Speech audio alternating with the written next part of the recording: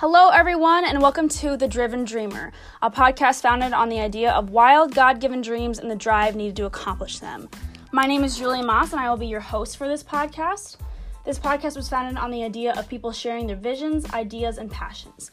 Today, I have with me Alec Brown, a.k.a. my sister Haley's boyfriend, a.k.a. Brother Brown in my contacts. Welcome, Alec. Thanks for having me. Yeah, of course. Alec and I have known each other since the 7th grade history class and graduated in the same class. And hopefully we'll graduate college together, as well as with your other triplet brothers. Yes, Alec is a triplet, so cool and unique. How was that like growing up? It was pretty fun. Obviously, when you're younger and you got a competitive spirit, there are arguments and stuff. But all in all, it's been fun having brothers to do stuff with. Yeah, that's cool. I couldn't imagine having two other siblings like my same age and comparing yourself to one another and kind of stuff like that. Definitely unique. Cool. How would you describe our relationship throughout the years? I'd say through high school and growing up, we were pretty much just acquaintances. We'd run into the same class here and there in chemistry. I remember we had the same class. Oh, yeah.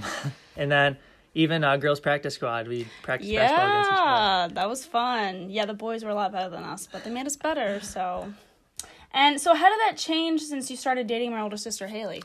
Obviously, when I started dating Haley, we started to get closer, hanging out with each other more, talking, going to family events, and just hanging out. And we have that brother-sister relationship now, which is awesome. Definitely, for sure. Your first sister, kind of. Yes. In a way, yeah. Yes. So this episode is titled, Hopefully Healthcare. Tell me what that means to you. So I figured out within the last year that I'm really passionate about people and just helping people, which I felt like I always have been, but trying to tie that into business, I just couldn't quite figure it out. And so talking to my cousin Josh, who is the owner and CEO of Ohioans Home Healthcare, he really helped shed light on what I want to do with healthcare and how I can get there, actually. Okay, and so your focus is business, right? Right. Yep. So how does that relate with healthcare? So with my degree in business management, I always wanted to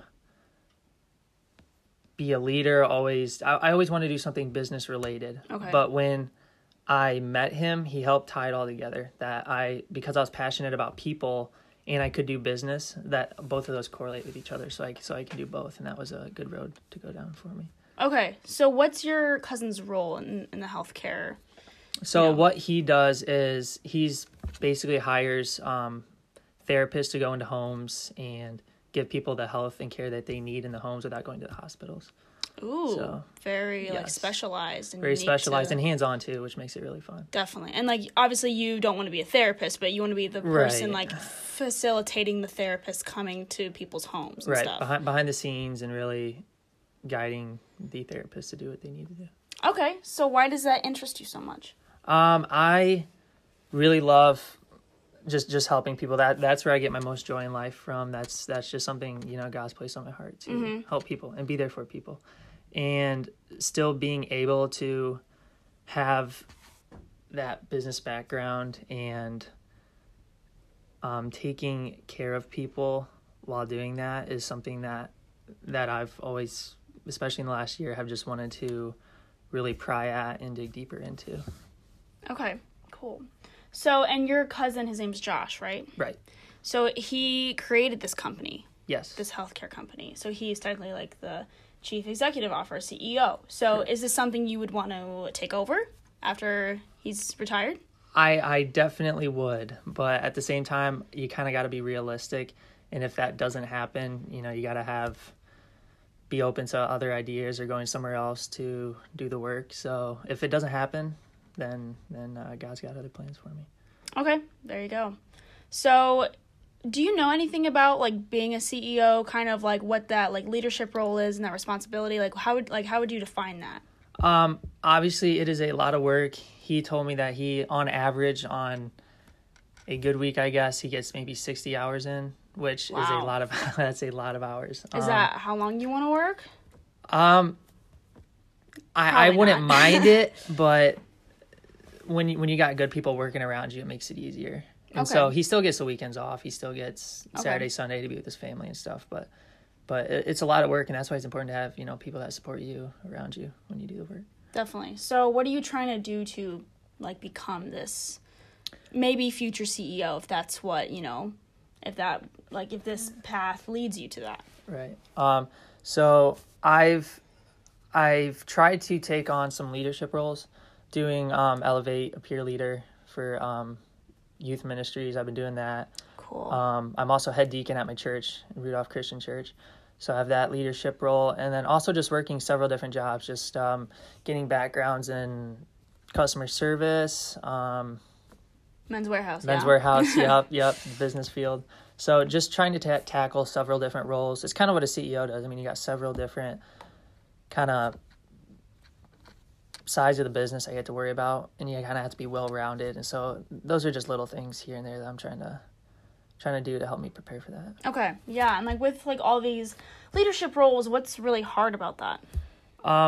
Trying to get, not that people don't respect you, but trying to get everybody involved, trying to get people to believe in you and that what you're doing is something that is bettering the group as a whole. And I think that's the biggest challenge. Mm-hmm. Neat. Okay, so neat. All right. So what makes you driven to accomplish, this really high up there position? I would say living every day like it's your last, doing what God places on your heart, that's what he wants you to do. And I think not looking too far in the future and focusing on what he wants you to do in the present is probably the biggest thing, because he tells you, today has its own worries, and don't worry about tomorrow or the next day. Just focus on conquering today and getting done what needs to be done. Yeah, that's good. What do you think God is teaching you during this season? He's probably teaching patience. He's also shown me a lot about myself, how I've grown, how I've have more strength and courage, and I'm braver than I thought I've ever been, which is probably something that he's always built inside of me, but helping me find that is probably one of the coolest things he's shown me within the last year. Okay, so you said he's making you braver. Can you kind of like elaborate on that? Yeah, I, looking back like a year and a half ago, I never would have applied to Men's Warehouse. I never would have accepted the leadership role in the youth program for the ministries, but allowing me to come out of my comfort zone has shown me that. He's shown me that he, he's always there for you and always has your back. Mm-hmm. Yeah, so I remember you talking to me about Gene Poor's quote. Right. Do you want to expand on that? Yeah, I remember first day of college, actually, and he said, get comfortable being uncomfortable. And ever since then, I've lived by that quote. I've How so? Done things. Yeah, kind of like I said earlier, just like applying to Men's Wear. Yeah. Okay. I never thought that especially being in customer service, I've always grown up, been on the shyer side. Okay. And I've always never pictured myself doing those things, but me doing those things, it's really opened up the different aspects of life that I've grown in and can grow in. Gotcha. All right. And what would you say is something you would like tell others not to do? Like, what is kind of like a really big mistake you see other people do a lot? They do things in their comfort zone and they don't like to fail. And honestly, this may sound weird, but in a way, I almost like to fail because you learn so much more about yourself that you never would have known even if you did succeed. Yes, succeeding is important, but at the same time, failure is almost a better teacher than success in a way. There you go. After you fail, how do you bounce back or how do you come back from that? Because that can be really like discouraging. Yeah, it definitely can be. But at the same time, always be optimistic about things.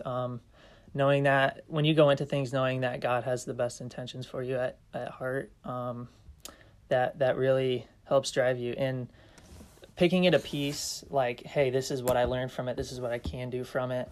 This is what I learned about myself. This is what I can do better in the future because I learned this about myself. So there's a lot of different things you can learn from failure. Mm-hmm. Very cool. Amazing. Well, thank you so much for your input and advice. And I think any, aspiring healthcare leader, CEO position can learn something from this because, you're a very hardworking individual who really excels at what you do, along with, taking on crazy tasks like randomly building a wine shelf the other day. Yep. That was fun. And together we say, be bold and go after it. Be sure to tune in next time and click follow or subscribe if you don't want to miss a single episode.